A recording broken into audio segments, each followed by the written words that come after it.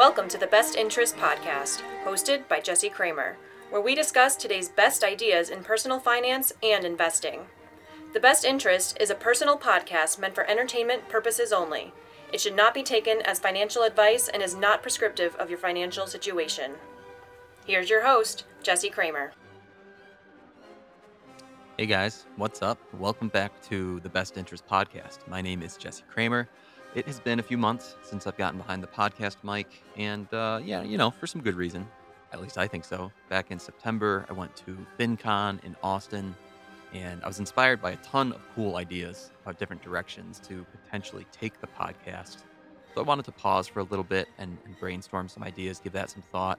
And then in parallel with that, I've recently gone through a pretty cool career change.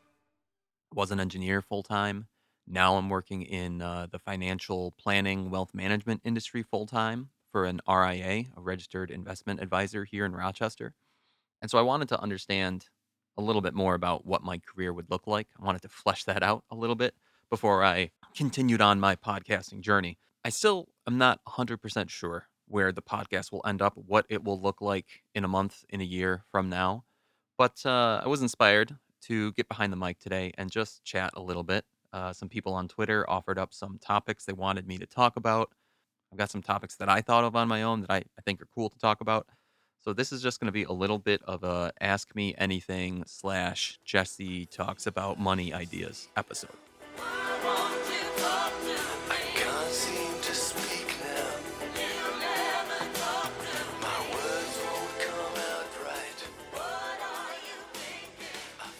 Okay.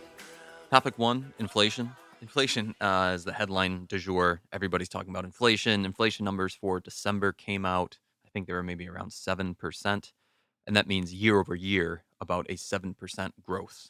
If you compare December of 2020 against December of 2021, the CPI, which is the Consumer Price Index, grew by about 7%.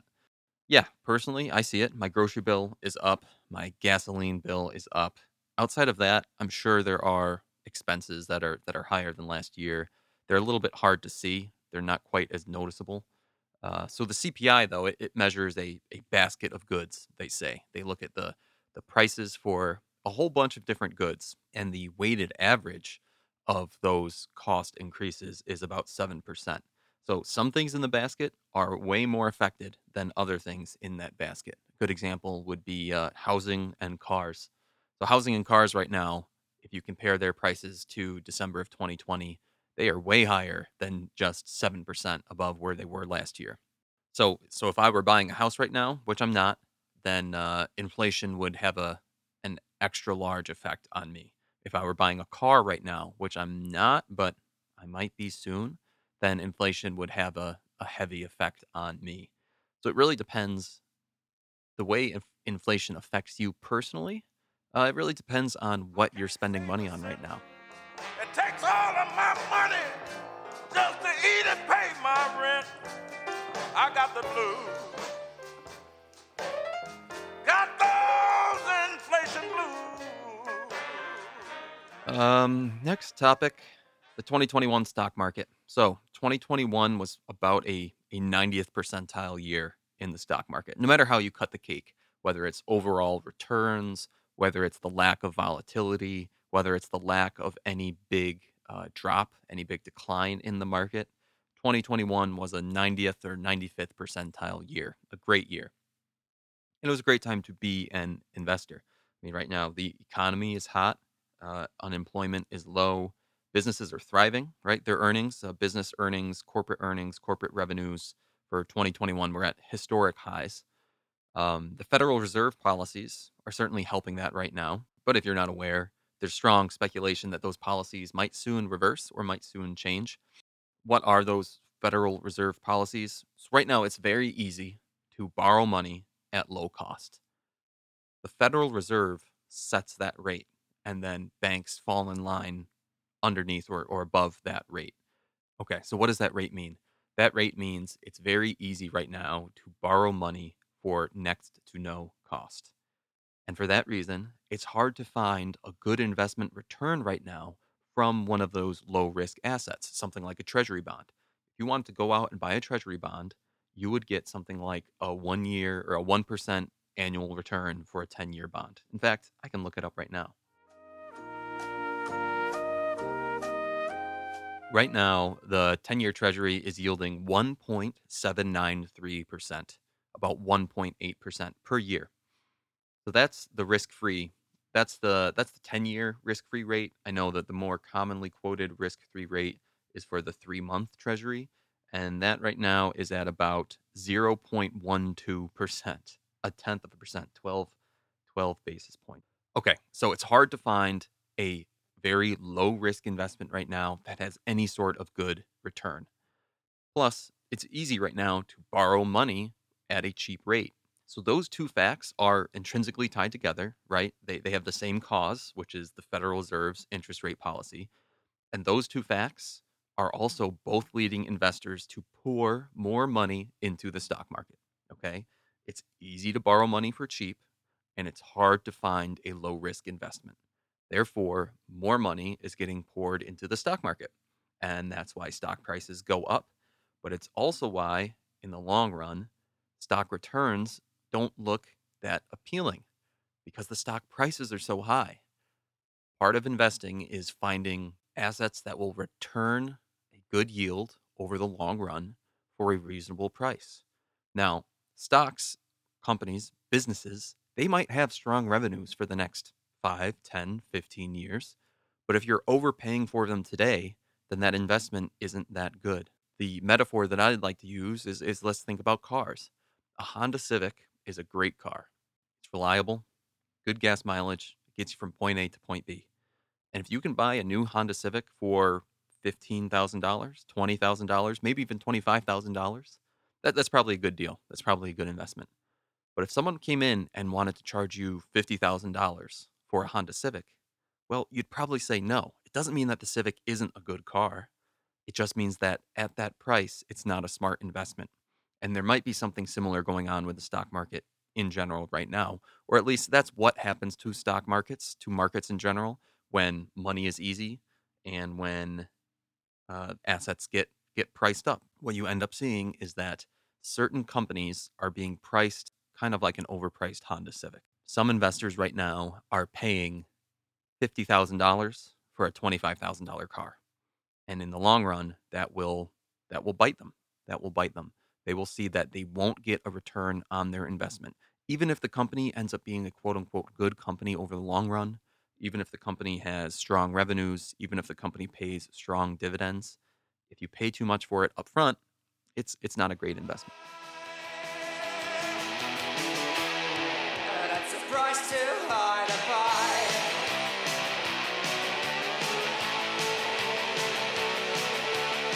A price too high, a price too high. A price too high, a price too high. A price too high, a price too high. A price too high, a price too high. Okay. Well, what happens if the Federal Reserve reverses some of their policies and they increase interest rates? Now, that's something that we hear might happen in the next few months. Part of the reason why is that the economy is so hot right now, is so stimulated. There's so much money moving around the economy, which is good. That is good. It keeps everybody employed. It keeps everybody with paychecks coming in. It's also one of the causes of high inflation. The Federal Reserve wants to help us on the inflationary front. One thing they could do is increase interest rates, right? It makes it harder to borrow money. It's more expensive to borrow money. Businesses in general slow down, the economy slows down a little bit. You don't want to have a hyperactive economy. So if the Federal Reserve reverses some of those policies, if interest rates go up, we will likely see money leave the stock market. Businesses will have lower returns in the future. They'll have lower revenues in the future. New issuances of treasury bonds will become more appealing because the interest rates are higher. There'll be a higher guaranteed return on those treasury bonds, giving stocks more competition for investors' dollars. Less demand for stocks will lead to lower stock prices.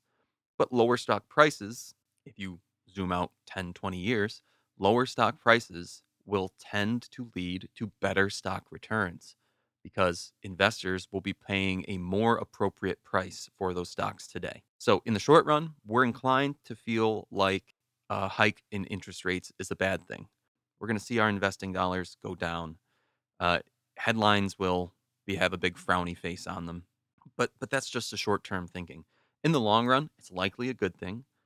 In the long run, it's likely going to stabilize the economy. Hopefully, it will reduce inflation. And if you're a stock market investor, if you're a dollar cost average investor, someone who's retiring in 20 years and putting away a little bit each paycheck into your 401k, shouldn't bother you too much that the stock market might go down today or this week or this month or this year. Right? Your goals are 10, 20, 30 years out in the future. You wouldn't mind a lower stock market right now. So, if that happens, if the US Treasury, or I'm sorry, if the US Federal Reserve lowers interest rates, don't be surprised if stocks fall in 2022. This isn't a macro prediction, right? A million different things could happen. But this is just one potential cause and effect that sounds like is likely to happen in 2022. But don't look at that as a bad thing, right? Keep a long term view. It's just part of the process. I like thinking about new fun analogies, kind of like my Honda Civic analogy and fun metaphors. And one thing I think about is the fact that we've had 12 years of mostly sunny, beautiful skies in the stock market. It's been a gorgeous day. A change in Fed policy, it might bring about a rainstorm for a few months or a year or a couple years. I don't know, but it might get a little stormy. But then I ask myself, is a storm so bad? I don't think so. It's a storm is normal. The rain brings new life with it. So just batten down the hatches, make yourself a cup of tea, ignore the gusts of wind outside, ignore the shower, the rain showers battering your windows, because we know that in a bear market there will be plenty of blustering and fear, right? With a bear market comes all those negative headlines, with a storm comes some wind and some rain. We'll just ride out the storm because tomorrow the sun is probably going to come back out. Your grass outside is going to be thankful that that rain came through and gave it necessary water overnight. It's just the weather. It's just part of the weather. It's part of the natural cycle of weather. Just like bull and bear markets are part of the natural cycle of capital markets. It's all part of the process. Riders on the storm. Riders on the storm. Into this house we're born. I was asked to talk a little bit about international and emerging markets, or I guess what my personal views are on international and emerging markets. So, if you didn't know, you can probably find an index fund wherever you invest, and that index fund will specialize in international and or emerging markets. The international term sometimes refers to anything that's outside of the US but is a relatively developed economy. Think something like England, Japan, Germany, most of Western Europe falls in that boat, Canada. And then maybe they contrast that with emerging markets. Emerging markets are newer economies, something that maybe 50 years ago was still part of the third world, and 25 years ago was getting itself out of the third world, and now is that economy's trying to find its way into the first world. People like to invest in international and emerging markets for a couple reasons. One, it provides some sort of diversity to your overall investment portfolio because international and emerging markets tend to be uncorrelated in some form or fashion, tend to be uncorrelated with US markets. And for that reason, from a portfolio management, portfolio theory point of view, it's nice to have uncorrelated assets in your portfolio. When some are going up, others tend to be going down. When some are going down, others tend to be going up. It reduces your overall portfolio volatility. That's the whole reason why people preach diversity. That whole, you don't want to have all your eggs in one basket. At the end of the day, your portfolio becomes a lot more stable if you have different eggs in different baskets. And especially as you approach retirement, it's nice to have a stable portfolio. It's no fun if you're making or losing millions of dollars in a very short time span when you're trying to plan for your retirement. It's a little stressful. So anyway, what do I think about international and emerging markets? Yes, some of my investing dollars are in an international stock index fund for the reason that I laid out before. It's part of a diverse portfolio construction. I learned that through reading books like A Boglehead's Guide to Investing and A Random Walk Down Wall Street. Some modern investment thinking suggests that having 100% of your money in US stocks provides all the international exposure you need. And I'll pause and I'm going to say that again. Some modern investment thinking suggests that having 100% of your money in US stocks provides all of the international exposure that you need. So it's a weird sentence. Own nothing but US stocks, yet get exposure to international economies and international business. And how does that happen? Well, let's look at a company like Coca-Cola. Coke is a US stock, yet only 35% of Coke's revenue comes from North America. Outside of that, the other 65% comes from a couple little subsidiary businesses, but it's mostly from international sales. It's an international corporation. Its profits are subject to the economic forces and the governmental policies of the rest of the world. Now, there are tons of companies just like Coke. They're US based companies, they have US headquarters, they're listed on the US stock market, and yet they have significant exposure to international economies and international marketplaces. So the argument goes, if you want exposure to international markets, if you want exposure to emerging markets, you can just own those US companies, those international US companies. So why not just own a total US stock market index? Now, it makes sense. I get the argument. It does make sense. Now, personally, I'm not spending 60 hours a week on investment analysis, digging into this kind of stuff. So I don't really have a strong opinion one way or the other. That is to say, if you want to get international exposure, I don't have a particularly strong opinion between owning an international fund versus owning a US fund that has international companies in it. I'm just trying to understand the arguments and describe to you guys listening what those arguments are. Personally, I am content with my strategy, which is owning an international stock index. That fund owns German based companies and UK based companies and Japanese and Korean, and it owns all these companies that are based in those other countries outside of the US. I also own a US stock index with companies just like Coca Cola inside of it, where I'm getting additional international exposure. And at the end of the day, I think it's an interesting argument, or if you want to call it a debate, sure, go ahead, call it a debate. But I'm not sure it's that fruitful of a debate. I think we're splitting hairs. If there's a difference between the two strategies, I think it's probably a small difference. And I think both strategies will likely provide the long term investing success that you're hoping a diverse stock portfolio will provide.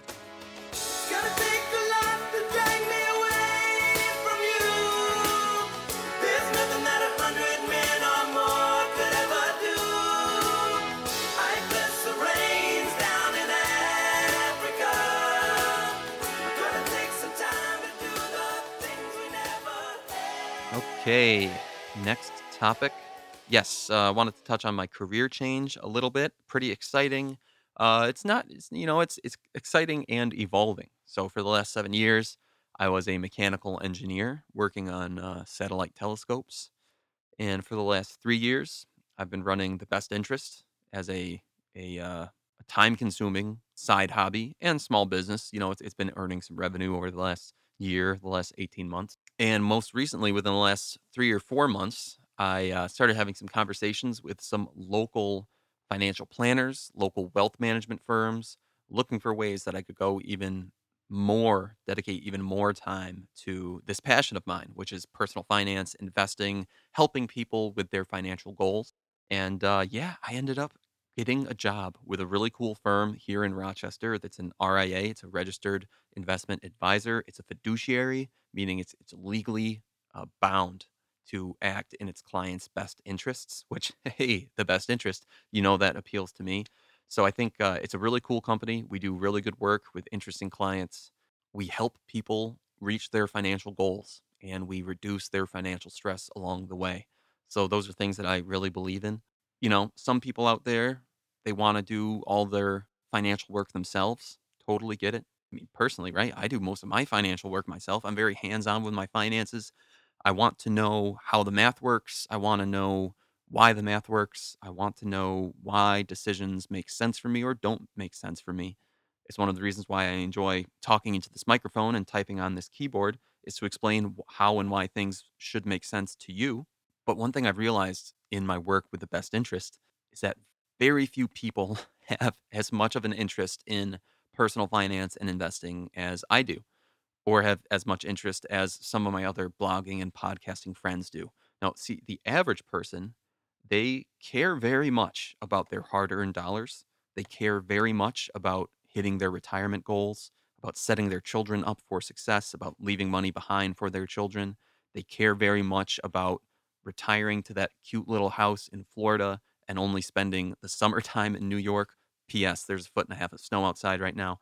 The average person cares about their financial goals, but the math and the spreadsheets and the tax codes and the planning, those things either don't interest them at all or intimidate them or some combination of both, right? I find this stuff interesting. Very few other people find it interesting. We all find the goals interesting, but the process itself, many people say, I want help with the process. In some form or function, I want help with the process. Well, I enjoy helping people, and that's what I'll be doing with my new job, which is really exciting for me. I'll be helping people with the process of getting them from point A today, where they say, I have these goals, I know where I want to be, but man, the process scares the SHIT out of me. Well, I'm going to hold their hand and say, this is fine. Let's get you through the process. I'll explain to you anything that you want explained. Or if you really don't care to have it explained and you just want to see at the end of the year where you stand and where we think you'll be in 5 years and 10 years and 20 years, we can do that too. Hands on, hands off. It's your call as the client. But either way, we're helping you get to your goals. That's pretty cool. That's what I'll be doing. That's why I'm excited about this career change and seeing what's ahead. Yeah, just wanted to give you guys a little update on that. Winter, spring, summer, or fall. Now all you got to do is call, and I'll be there. Yeah, yeah, yeah. You've got a friend. Next topic, DeFi, decentralized finance, the new era of cryptocurrency, Web3, NFTs, all that stuff. Just wanted to touch on it. Now, I follow this stuff on the internet. I do my best, which is to say, a couple hours a week, I'm reading articles, trying to understand the newest trends. Other people right now are dedicating their lives to this stuff, to the cryptocurrency space and the decentralized finance space and Web3 NFTs. It's like watching a volcano erupt. That's what I think right now. Watching the NFT space, or just watching, I should say, watching the crypto space right now is like watching a volcano erupt. You think that it's in all within your view, right? And maybe if you're far enough away, you can kind of look at it and be like, oh, it's all there. But then the closer you get to it, you realize A, it's absolute chaos. And B, there is more growth going on than you can possibly consume. It's overwhelming growth. So if you want to, you can zoom in on one little part of the explosion and try to get a really good view of that. But it's really hard to zoom in on all parts of the explosion and have a really good understanding of that. So you can either kind of go through the wide lens view where you're zoomed out, or you can do the narrow view where you're zoomed in. There's just so much happening. And from that point of view, it also means, in my opinion, that there's plenty of opportunities for some legitimate projects. There are many opportunities for illegitimate projects, which is another way of saying scams, grifts, those kind of things. Um, so it's just confusing. It's just a confusing space. It's something that I'm watching, but I have no monetary interest in. I don't, should I buy an NFT? Should I buy a bored ape? Some of you right now might not know what a bored ape is. A bored ape is how do I even describe what a bored ape is? I'm not sure I can. Just Google bored ape yacht club. So anyway, bored ape yacht club, NFTs. People are spending $500,000 on an NFT, a non-fungible token of an ape, of a picture of an ape. And there's side effects to it. You get access to this club, you get some exclusive things on the blockchain. And on the one hand, I look at it and say, okay, it's kind of like being a member of the Pablo Picasso art club. Pablo Picasso, he only made a limited number of paintings. And if you own the painting, well, you can be in a club with other people who own paintings, and it's probably pretty cool. But with NFTs, it's just it starts to boggle the mind because you can say, oh, well, why doesn't another Picasso come along in NFT space and make their own apes, which, by the way, tons of people are doing. And it reminds me in some way of the car industry. In the early 1900s, there were like hundreds, if not thousands, of individual car companies all around the United States. There was the Rochester Car Company, and then there was the Greater Syracuse Automobile Company, and Buffalo had three, and all these different car companies of people legitimately trying to build a better car. Capitalism at work, business people, entrepreneurs wanting to build cars to fill the consumer need. By 1950, there were basically three big car companies in the U.S., and they dominated the U.S. car industry for decades. There was General Motors, Ford, and Daimler Chrysler. That's it. That's it. Three big car companies. Everything got consolidated. All those brands that you've heard of, Dodge and Plymouth, they all fell under one of the big three. Now there's Toyota and Hyundai and Kia. There's some new kids on the block, but still, you have something like 10 car companies in the entire world, or 12 major car companies in the entire world. And I have to think that in some way that consolidation is going to happen in the cryptocurrency space. So what does that mean? Well, it means it's really hard to know what cryptocurrency projects to invest in right now. At least in my opinion, because 5 years from now, 10 years from now, 20 years from now, which ones are going to be left? Which car companies at the beginning of the 1900s should you have invested in? I mean, yeah, if you invested in Ford and General Motors, you would have done extremely well for yourself. But if you invested in the Rochester Car Company, that thing might have gotten, shot out of business by the 1930s, and you would have $0 to show for your investment in it. I think there's something similar with crypto, or at least that's how I view it, and why I choose to watch the volcano exploding without really getting too close to it. Because yeah, I think some projects are going to get obliterated by the ongoing explosion, and other projects might make it out clean. And then there's this overshadowing question in the whole crypto space that is still on my mind, despite everything I've learned about crypto, despite the fact that I have some money in Ethereum and Bitcoin mutual funds through Grayscale, through a company called Grayscale. I have exposure to Bitcoin and Ethereum, and I still have this question on my mind, which is underneath it all, is there a intrinsic value proposition? When you own a stock, what you really own is a business. And that business is trying to generate profits by creating a product that its customers want. Its customers will pay for the product. The company will generate revenue from the customer's payments. Some of that revenue will be profits. Some of those profits get shared with me, the stockholder. And thus, the stock has this intrinsic revenue engine to me, and that's intrinsic value. That's what the intrinsic value is. By owning a stock, I own a business. The business will give me some of its profits year over year over year over year from now to infinity. And that's why I pay for a stock. And that's why other people will pay for stock. And that's why stock has value. Okay, now let's do that for cryptocurrency. It gets a lot harder to do. I own a Bitcoin. Okay, that's good.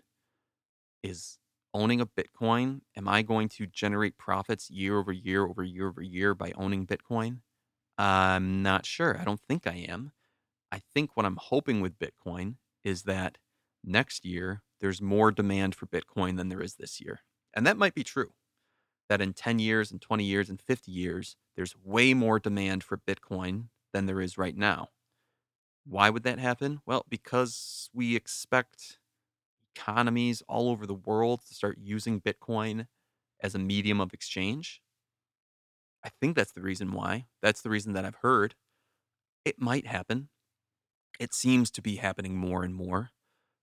Same thing goes for Ethereum, that we expect people, economies all over the world to start using the Ethereum blockchain as some sort of store of value or some sort of exchange of value, to start designing programs on the Ethereum blockchain and to start designing their own sub coins on the Ethereum blockchain that solve specific problems. When you solve problems, then all of a sudden you provide value. When you provide value, something has value to investors, and thus investors have a reason to pour their money into that investment. So again, that's what we're hoping happens with Ethereum and Bitcoin. At least that's my understanding of it. But will that happen? So I've kind of digressed down the rabbit hole, as it were. Those are just some thoughts I have on DeFi and cryptocurrency in general. I think it's interesting. I pay attention to it. I try to understand it.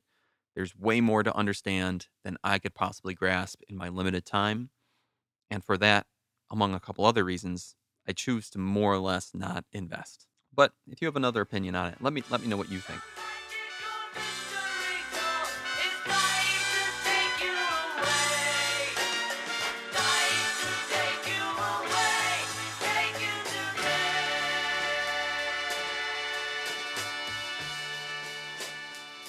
My friends over at TikTok Life, cool blog, by the way, TikTok Life. If you haven't checked it out, Jenny and Chris, they're young. They retired early. I think they're in their mid 30s. They retired early. They write cool articles. I enjoy their writing style and I enjoy what they choose to write about. They just have a cool mindset and some cool thoughts to share when it comes to being retired early, when it comes to their investment philosophy, which is, a very index fundy philosophy.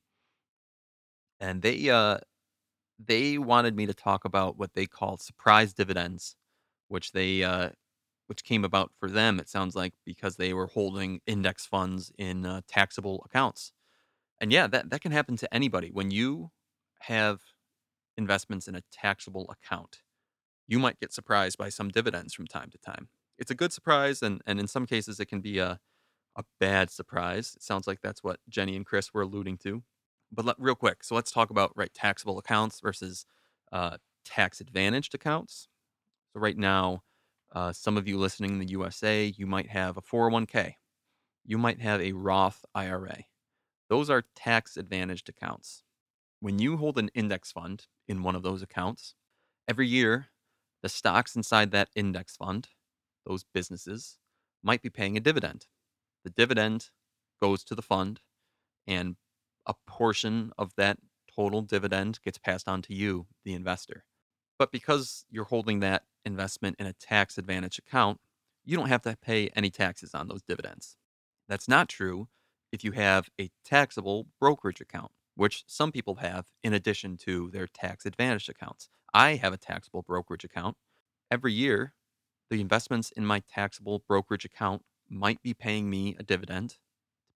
Each company has the option of paying a dividend or not, and dividends are taxable. So if I get $1,000 worth of dividends in my taxable brokerage account, Fidelity will send me a 1099 form saying, "Hey Jesse, you got $1,000 of dividends, and I have to pay taxes on them according to U.S. tax code dividend policies.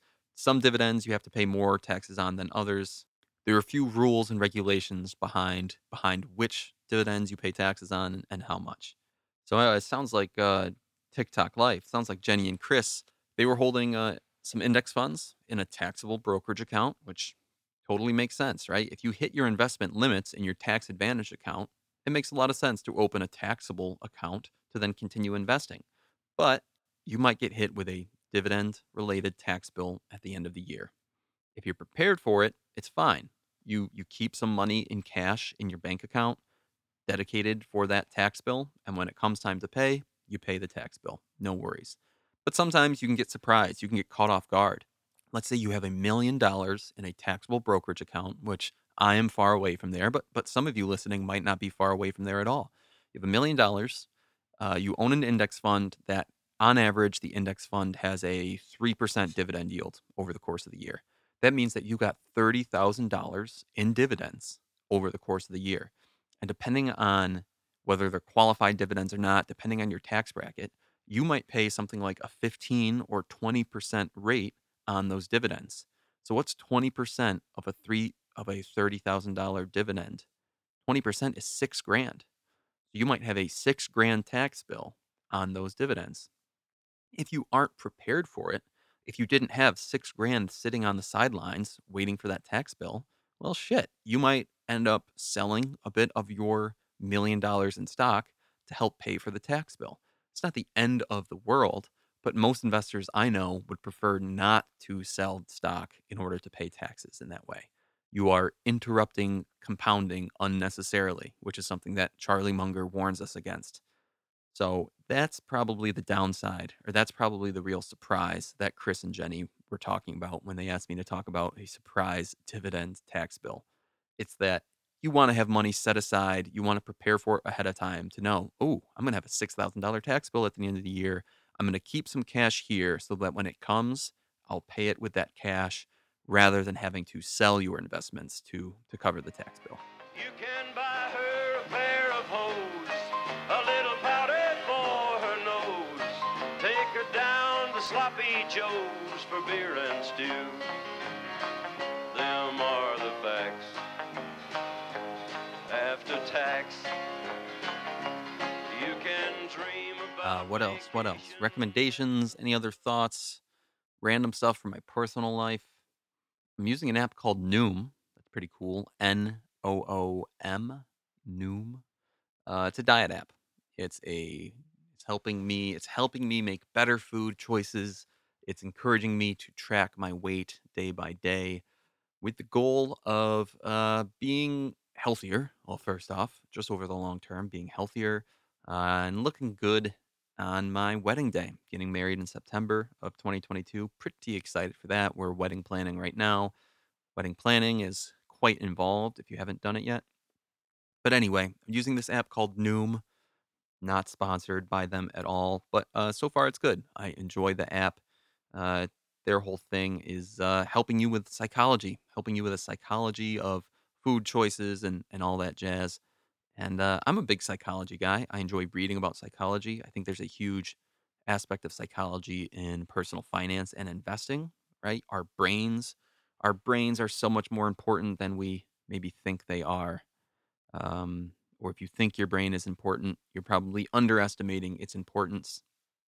So anyway, Noom helps my brain make better decisions with food. So far, so good. So far, so good. Down a few pounds since starting it, and just got to stick with it. Keep on keeping on. It's a long term journey. And yeah, it's actually funny. There are so many parallels, I think, between food and dieting and weight loss.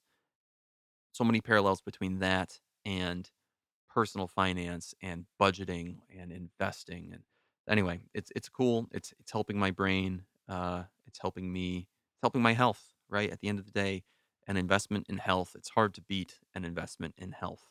Would you rather be a billionaire who dies at 40 or a comfortable middle class, potentially millionaire who dies at 90? I think everybody would probably choose to die at 90. But anyway, that's just an opinion. Noom, Noom, interesting app. Check it out. Other stuff.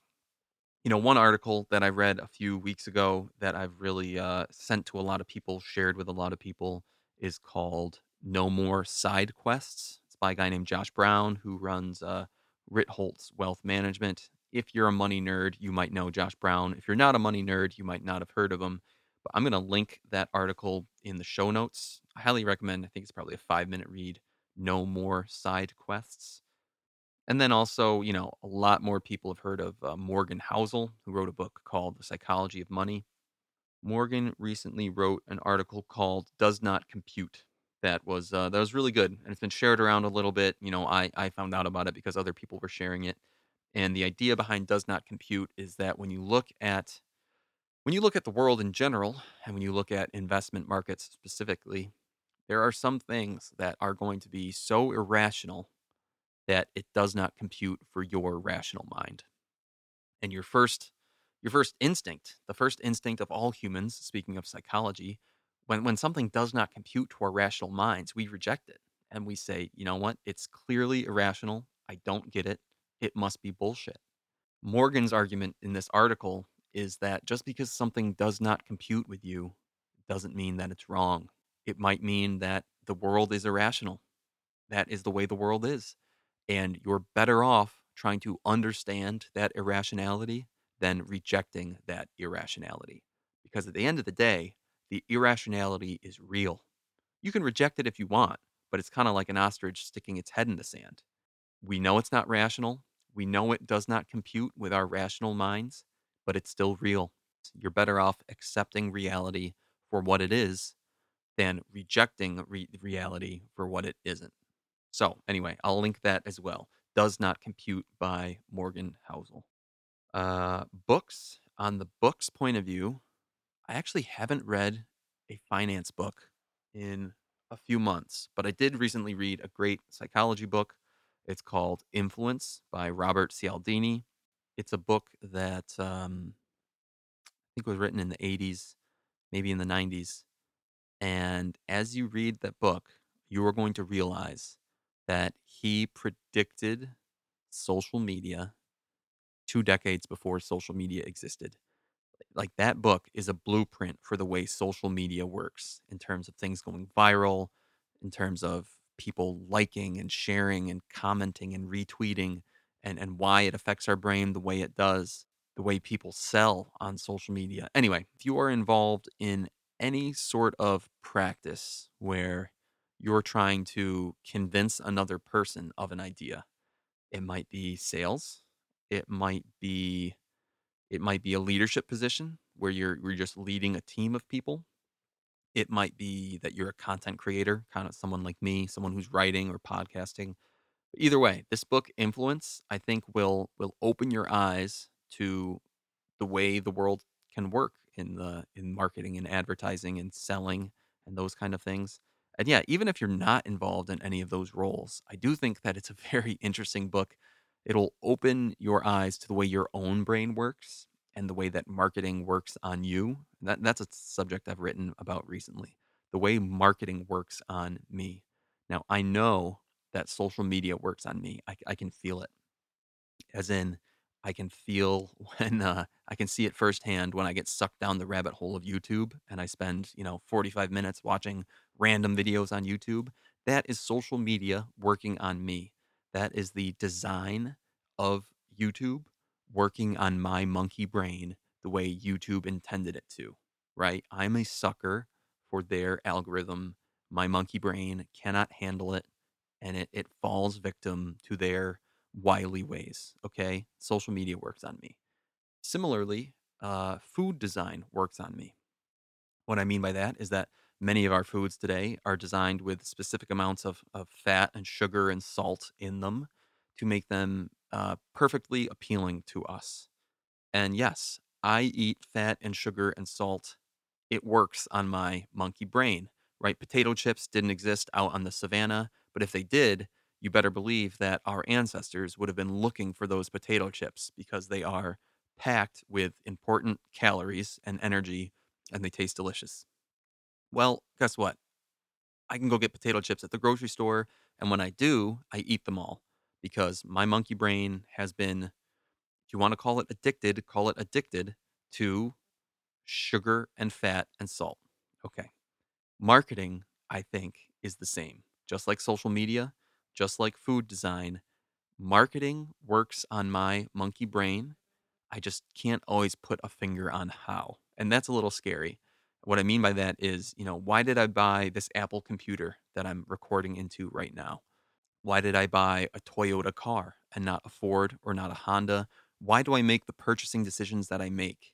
I would like to believe that I'm autonomous and I make them of my own accord. Thanks for that, Sadie. But I think because of the way I know my brain is a victim, Sadie, stop barking. Because of the way that I know my brain can be tricked, for lack of a better term, by social media and food, I know my brain can also be tricked by marketing. I know that I can make purchasing decisions based on some external force that I don't even realize is there.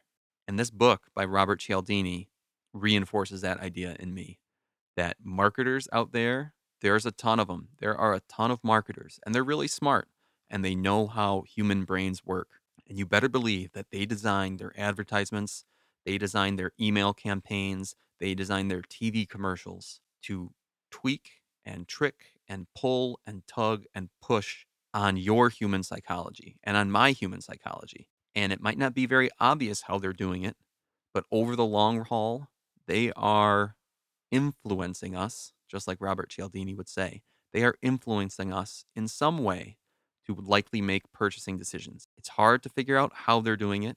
It's hard to pinpoint how they're doing it, But if you're aware that it's happening somewhere in your subconscious, I'm convinced you're likely going to make better purchasing decisions in the long run. You're going to start asking yourself questions like, oh, why do I really want this Tesla so bad? Is it for a whole bunch of rational reasons? Maybe.